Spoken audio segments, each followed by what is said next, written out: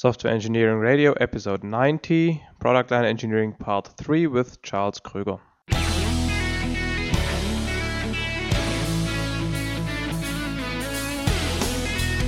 This is Software Engineering Radio, the podcast for professional developers, on the web at se-radio.net. SE Radio brings you relevant and detailed discussions and interviews on software engineering topics every 10 days. Thanks to our audience and the partners listed on our website for supporting the podcast.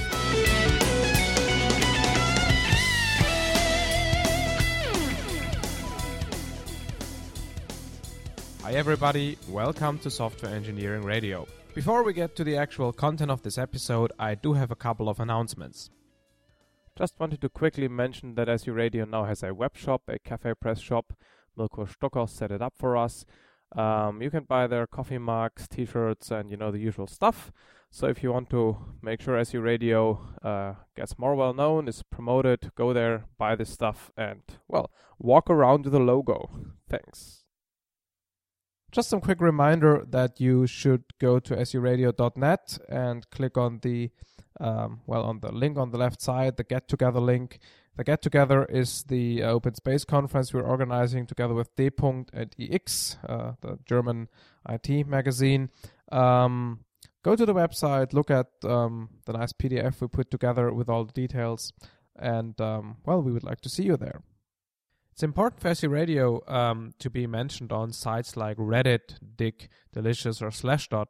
We have put those special shortcut links into each episode page, so you just have to click there. So you would really do us a great favor if you'd make SE Radio more well known by mentioning those certain episodes on those pages and also voting them up, because most of these pages obviously work by social bookmarking or other Web 2.0 facilities, so people have to vote for the content. So if one person just submits it and then nothing else happens, it's not very useful. So please help us make this stuff more well known, vote these things up, and if you like them, of course, we don't ask you to vote for crap, and you should only vote for the good episodes, the ones you like best. Okay, and here is the actual episode.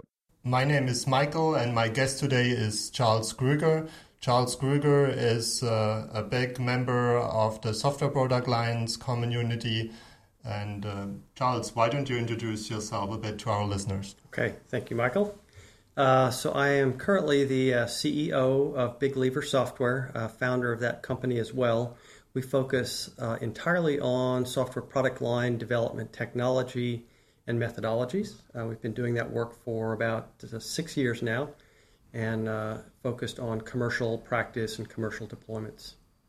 Okay, and your own background in software product lines, is that the same as the company existed, or what is your personal history with product line engineering? So it all started back in the late 80s, early 90s in my graduate research. So I was very interested in software reuse and the technologies around that. And my PhD thesis work at Carnegie Mellon was in what today might be called product line architectures. Back then it didn't have that name, but it was reusable and configurable software architectures. And that's ultimately where my interest started. After I got out of graduate school, worked in a couple of commercial companies, applied some of the ideas, and a couple of them worked better than you might expect. And eventually those good ideas that were working well in practice were what turned into the company. You mentioned the term product line architecture. I always wondered, what is really a product line architecture? I like much more the term reference architecture. Do you distinguish those two? What do you think about this term product line architecture, and what does it mean to you?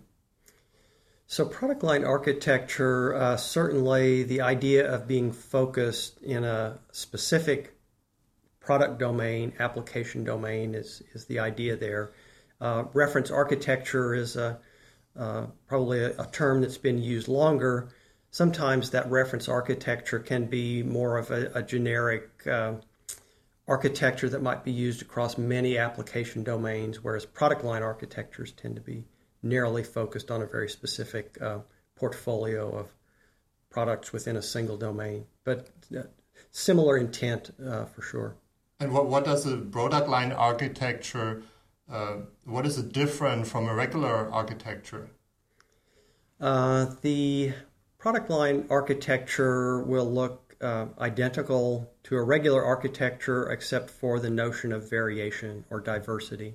So what you want to accommodate in your product line architecture is the ability to say, here's a part of the architecture that will vary among different products within a portfolio, and the ability to have optional structures within your architecture or structures that may come in different flavors depending on the product that you're building. I guess this can be pretty difficult. I mean, if you imagine that you have really different, very different products that you derive from this product line architecture, and you need to document all the variabilities and all the options. Are there any best practices? Have you seen them around in industry? Usually what happens is if you find the diversity is becoming too much, there's too much variation, what you may find is that you actually have two product lines or multiple product lines, and a lot of times what you'll want to do is go to what's referred to as a product population, where you have multiple families living together, if you will, but you then would go to multiple product line architectures that may have more similarity internally within them, and then have a family of those architectures that are a population of those architectures that ultimately have some sharing as well. Mm-hmm. But if the common parts of that architecture are not high enough, then you're not going to gain the benefits of the reuse and that commonality. Ultimately, that's the goal, is to benefit from what's common and have very manageable levels of variability within there. Is there any rule of thumb about the commonality that you need to have so that the product line architecture or product line approach actually makes sense? What we find, and this is maybe more towards the implementation level, but if you look at how many common files or common modules versus what percentage of the files or modules within a system may vary, we usually find that 75-80% is a pretty typical number. So if you have less than that, if I see somebody that's got less than 50% commonality within architecture or within a set of implementation assets, then I start to worry a little bit that the reuse levels are not high enough and there may be some issues. So we look for ways of maybe refactoring or repartitioning or dividing into multiple product lines to get those numbers closer to 75 or 80 or 90%. An interesting and challenging question that I raised already several times in the past was, what is, in your opinion, the key difference between software product line engineering and regular software engineering? Is product line engineering just software engineering done right? What is different? How would you differentiate the two terms, practices? Okay, definitely a good question. The way we like to look at it is you do your product line engineering in exactly the way you would manage the entire life cycle of doing development, software engineering on a single system.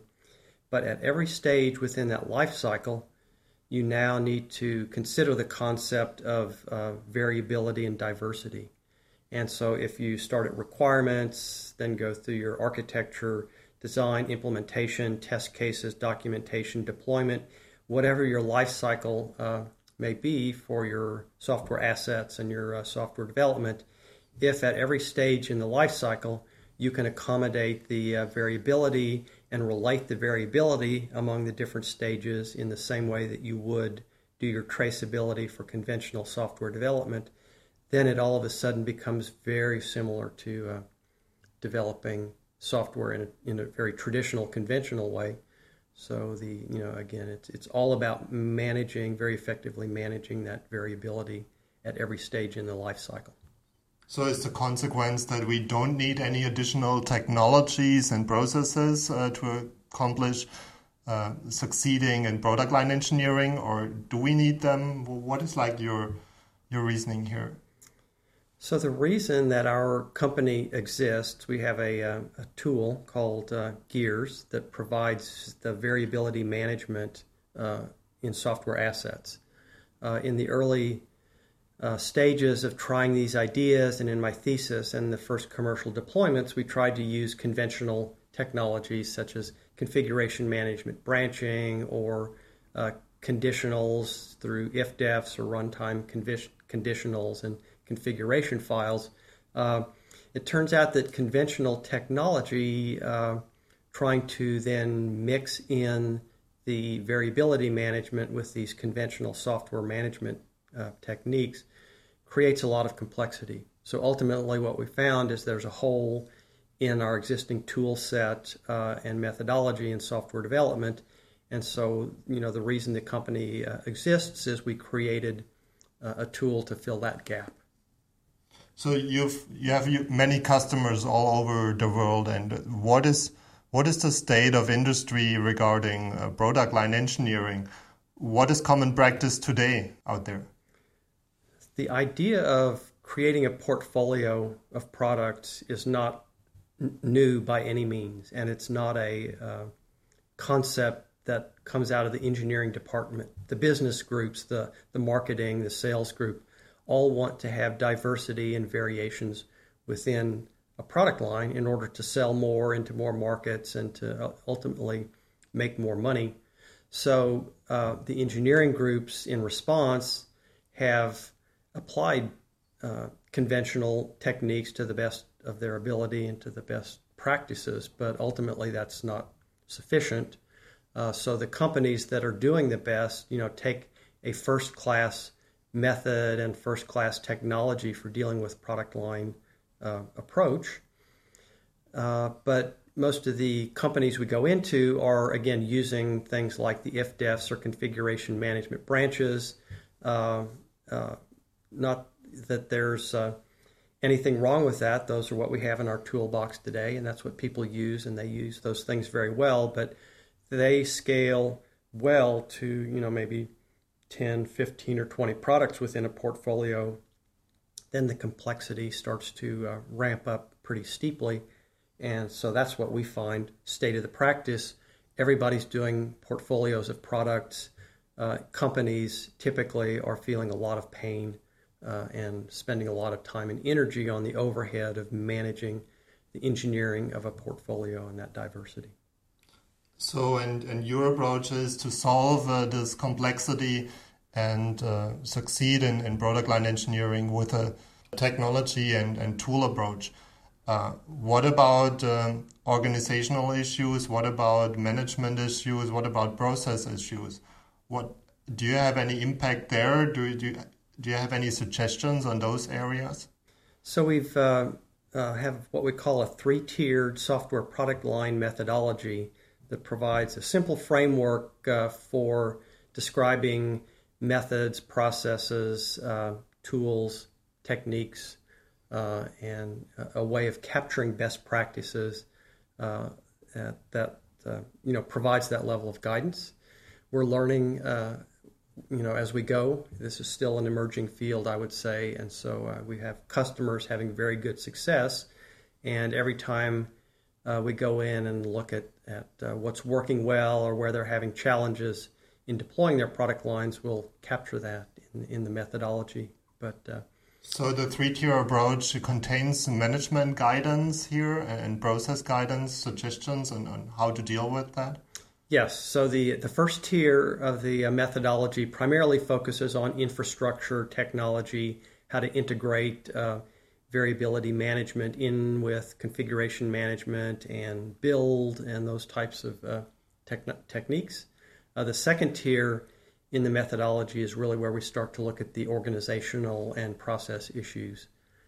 Top tier then is more business focused, and how do you get your business and your engineering organization working very efficiently together. Yeah, best practices on those areas. Could you name one? Some examples. Let's look at the middle tier, for example. So once you do have a very good technology base in place for managing your diversity, then we go into what's called core asset focused development.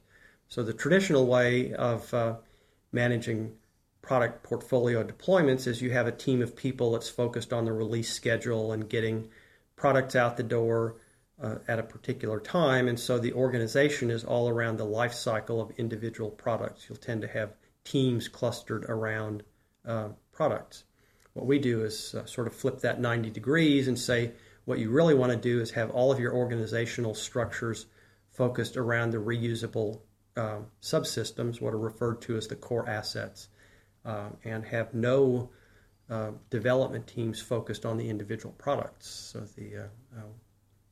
the actual deployment of the products is managed through automatic configuration of products from core assets. So then if I understand that correctly, you totally focus on the core assets. You have some derivation rules that you store in your tool, and you then derive the products from it. So what stays after this derivation? When you deliver it to the customer, how do you know what actually you deliver to the customer? Do you keep a configuration file or some the rules around in configuration management? What is the asset that you keep of a specific product then? Yeah, so in the traditional way of doing a single product, what you would do is have for example, a configuration management label or a baseline that you would remember, and that way you can go back and reproduce that product. Every file, every byte within every file is 100% reproducible. When you have core assets from which you're deriving products, now you need an additional step. You take your baseline of your core assets that still have the diversity in them, then you provide a specification, what we call a feature profile, that says here's the optional features we want in, here's the ones we don't want, those features that come in different flavors, here's the particular flavor of that feature we're interested in. And if you take a feature profile, apply it to a baseline of core assets from configuration management, that takes you right back to the same scenario where you can reproduce every byte of every file that gets deployed to a customer. So you get that 100% reproducibility again. The listeners might remember our first episode on product line engineering. And in this first episode, Marcus and I had a discussion about problem and solution space and how to make the hop from the problem space, from the requirements to the solutions, how to do the traceability. Charles, what is your advice on how to tie the requirements, the variability in the requirements with the variability in the solution? How do you trace these requirements then in the solution? So if you have well-defined variation, what we call variation points within your requirements, so you identify and encapsulate, here's a requirement that comes in different ways for different products, and then have those variation points that exist all the way through the entire life cycle, you can add your traceability in the same way that you would in conventional software. So a variation point within your requirements will trace to one or more variation points within your architecture, which will trace to one or more variation points within your implementation. So you'll have a many-to-many relationship between each stage in your life cycle, and in the same way that you do your traceability among the common parts of your requirements and architectures and designs and implementations, same way within the diversity, and you can use the identical sets of techniques. So what you need then is this first-class notion of variation point at every stage in the life cycle. I'm very used to feature models as they are, for example, provided by Christoph Czarnecki in his tooling. What is your approach different, or is it the same like feature models? What are the fundamental ideas of your approach compared to feature modeling? So we follow the same paradigm. There will be a feature model. We use that term, feature model, for managing at that level of abstraction what is the diversity that exists within the portfolio. So one of the things that's slightly different with our approach is that we model only feature diversity and don't use the feature model to necessarily model all features that are both common and varying. So we're getting it down to the essence of making choices among a feature set that will help uniquely characterize each product. Our language for describing feature models is slightly different. We don't follow the FODA language directly. We use something that we find is more comfortable and familiar for developers. So we use things like set types and enumeration types and primitive types such as integers, strings, characters, booleans. So things that make it very easy for a developer to move from conventional development into software product line development. And then what I always do is go back and make sure that we're at least isomorphic with what Christoph is doing. I kind of use his work as a good standard. We want to make sure we can represent everything that can be represented in FODA or Christoph's approaches for feature modeling. And we tend to go beyond that as well and be able to represent more complex features and particularly the feature constraints and interactions. Is there any integration of those two approaches that if people have already a feature model of their domain, how could they reuse it, for example, with the tooling that you suggest? There is. So if you look at the various characterizations in a feature model tree or feature model diagram, you can pretty much look at every one of those levels and say, oh, this needs to be converted into a set or this needs to be converted to an enumeration. Ultimately, what we're doing right now, we're doing some work with Honeywell to produce a graphical representation of our language that will look very much like a traditional photo diagram. There are some people in their product marketing group there that prefer the diagrammatic graphical approach. They're not programmers, so they prefer to interact with the visual representations. So ultimately, there will be a way to look at those two things side by side, and they're going to look very similar. Okay, including the hierarchy, because as I understand it, the feature models with the feature tree are typically hierarchies of variabilities, of variation points, and your language supports, as I understand it, a flat structure of variation points. No, it will. The feature model in our world is definitely hierarchical. So you can have a set type, and then a member of that set could be a nested set, or it could be a nested enumeration. So anything that has multiple children can be nested. Ultimately, the leaves of that tree are the primitive types within the language. So you do have a tree structure there. Our notion of variation point, to sort of put a little differentiation in here, feature model for us is all about, again, managing feature diversity. So pretty much every feature in our feature model will be varying, will represent diversity. And then what we refer to as a variation point is at the implementation level. So we really don't talk about variation points within the feature model. We sort of assume all of that is varying and representing diversity. A variation point is at the next level below of abstraction, where you're modeling variation within some asset. Okay.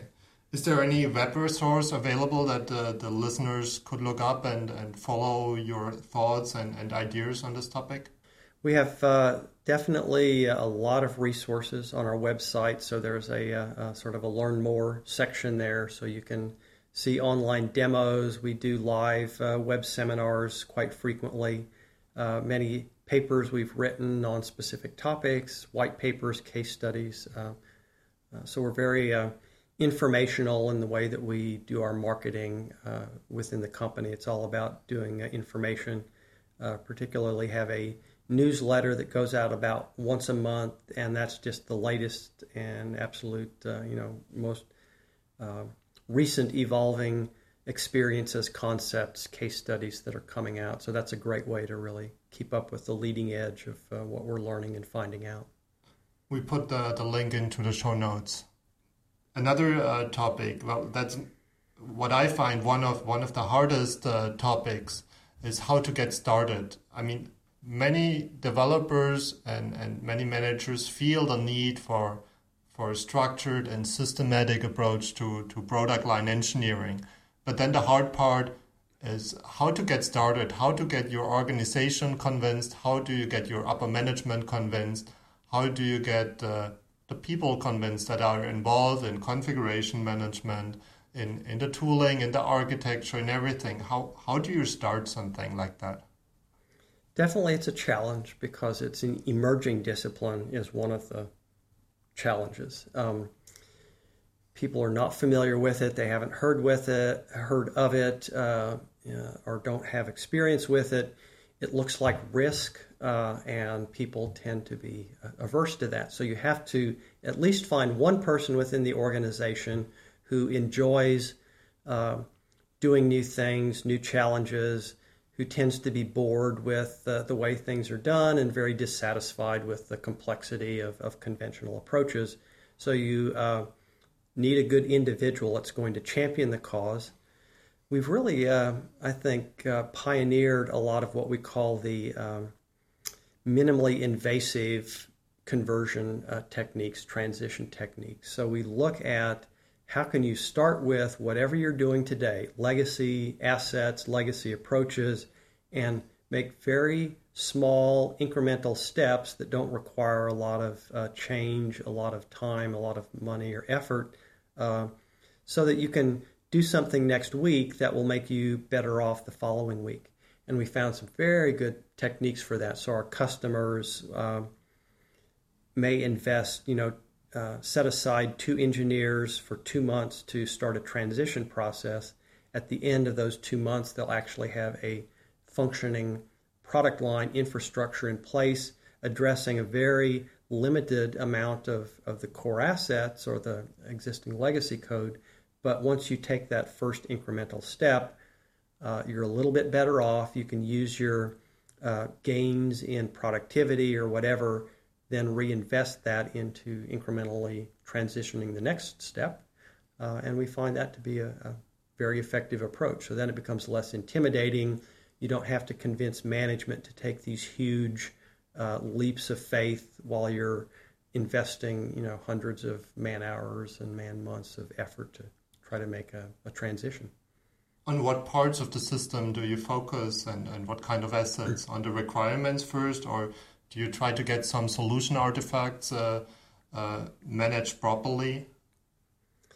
We go for where the pain is the worst. Where's the biggest problem? Where's the biggest opportunity for gains? A lot of times that's in the source code, right? That's where you've got the largest number of engineers, largest number of burn rate man hours going on every week, every month.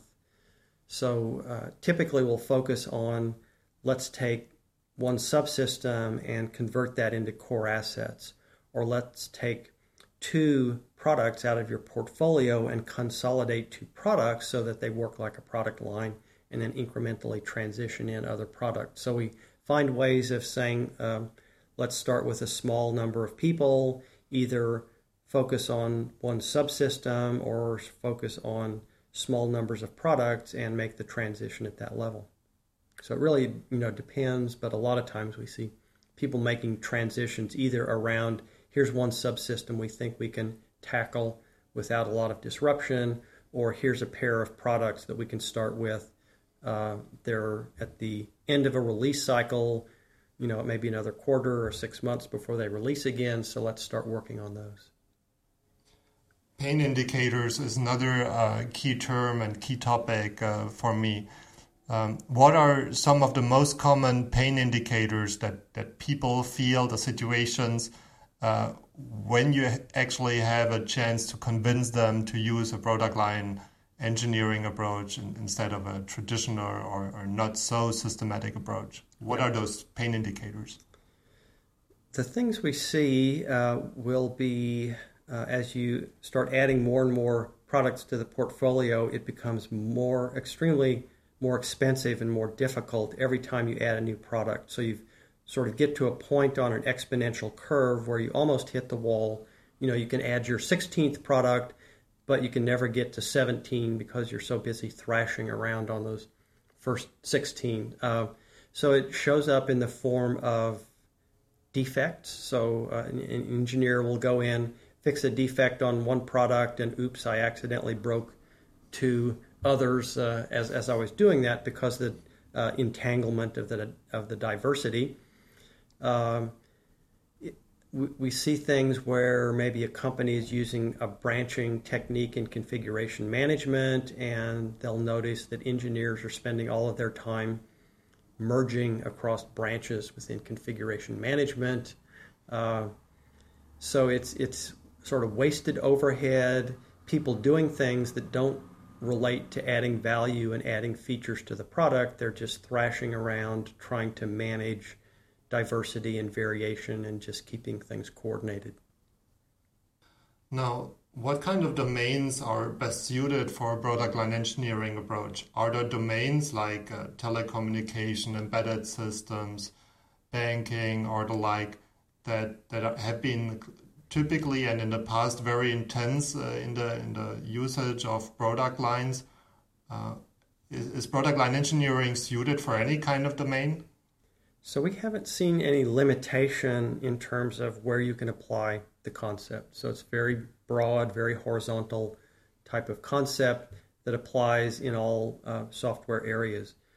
In terms of adoption, we do find that embedded types of development seem to be more amenable to trying and adopting software product line approaches. And I attribute that to the fact that the notion of product line is so clear when you're working in a domain that has physical devices. So, you get 20 handsets for a cell phone dropped on your desk, and somebody says, write software that runs on all 20 of these different handsets. It's very clear you have a product line problem. Whereas in enterprise software, there are 50 different ways that people will come up with of managing the variability and the diversity, and they don't as clearly see the fact that they do have a product line problem. Now you have the chance that many people, many developers, many software engineers currently listen to you. Do you have anything that you want to across to this group of people that you always liked to say? Well, certainly we're at a point now in the field where product lines are well understood. They're proven in practice. I've never seen a case where you go in and do a study and say, oh, you'd be better off not adopting a product line approach. So I think it's to the point now where it will be headed into the mainstream. We're seeing more and more people understanding it, and there's really no reason not to go after it. The benefits are always there. It's very exciting, very challenging, but always very strong benefits come in response to that. So I just encourage people to look very closely at what's available out in the methodologies and the technologies that are emerging, look at those success stories, and find good ways of being one of the first people out there to have another success story. There is going to happen the Software Product Lines Conference this fall in Japan. What can people learn from that at that conference? What do you suggest how people get into the product lines community, how to get started, how to become potentially a member of the product line engineering community? So the first 5 years or so of the Software Product Line Conference, it was all researchers and people coming in, and everybody there had their view of how to do product lines. Everybody was speaking, nobody was listening kind of scenario. Very interesting. We learned a lot. But over the last 3 or 4 years, the conference is now becoming dominated by practitioners. And so you'll go there and the hallways are full of practitioners who are there, maybe experienced or maybe brand new, but everybody's there away from work, away from email, away from the phone calls, living, breathing, eating, drinking software product lines. Very way to get deeply immersed, talk to the people who are really making it happen, and it's a great scenario. So I'll see companies who come there for the first time, and then a year later you'll talk to them at the next one, and they'll be doing product line practice and having success. So in terms of deep immersion and really jump-starting a initiative into doing software product lines, it's a great approach. Great. Any final word, any last word you want to say to our listeners? Well, I just appreciate the opportunity to get out here and spread the word. That's our mission ultimately, is to get this out into the mainstream. Information is out there. Dig in, be one of the early adopters, and I think the field now is at a point where we're seeing very rapid growth, very rapid adoption, and nothing but good things to come. Great. Thank you, Charles. Thank you very much. Pleasure.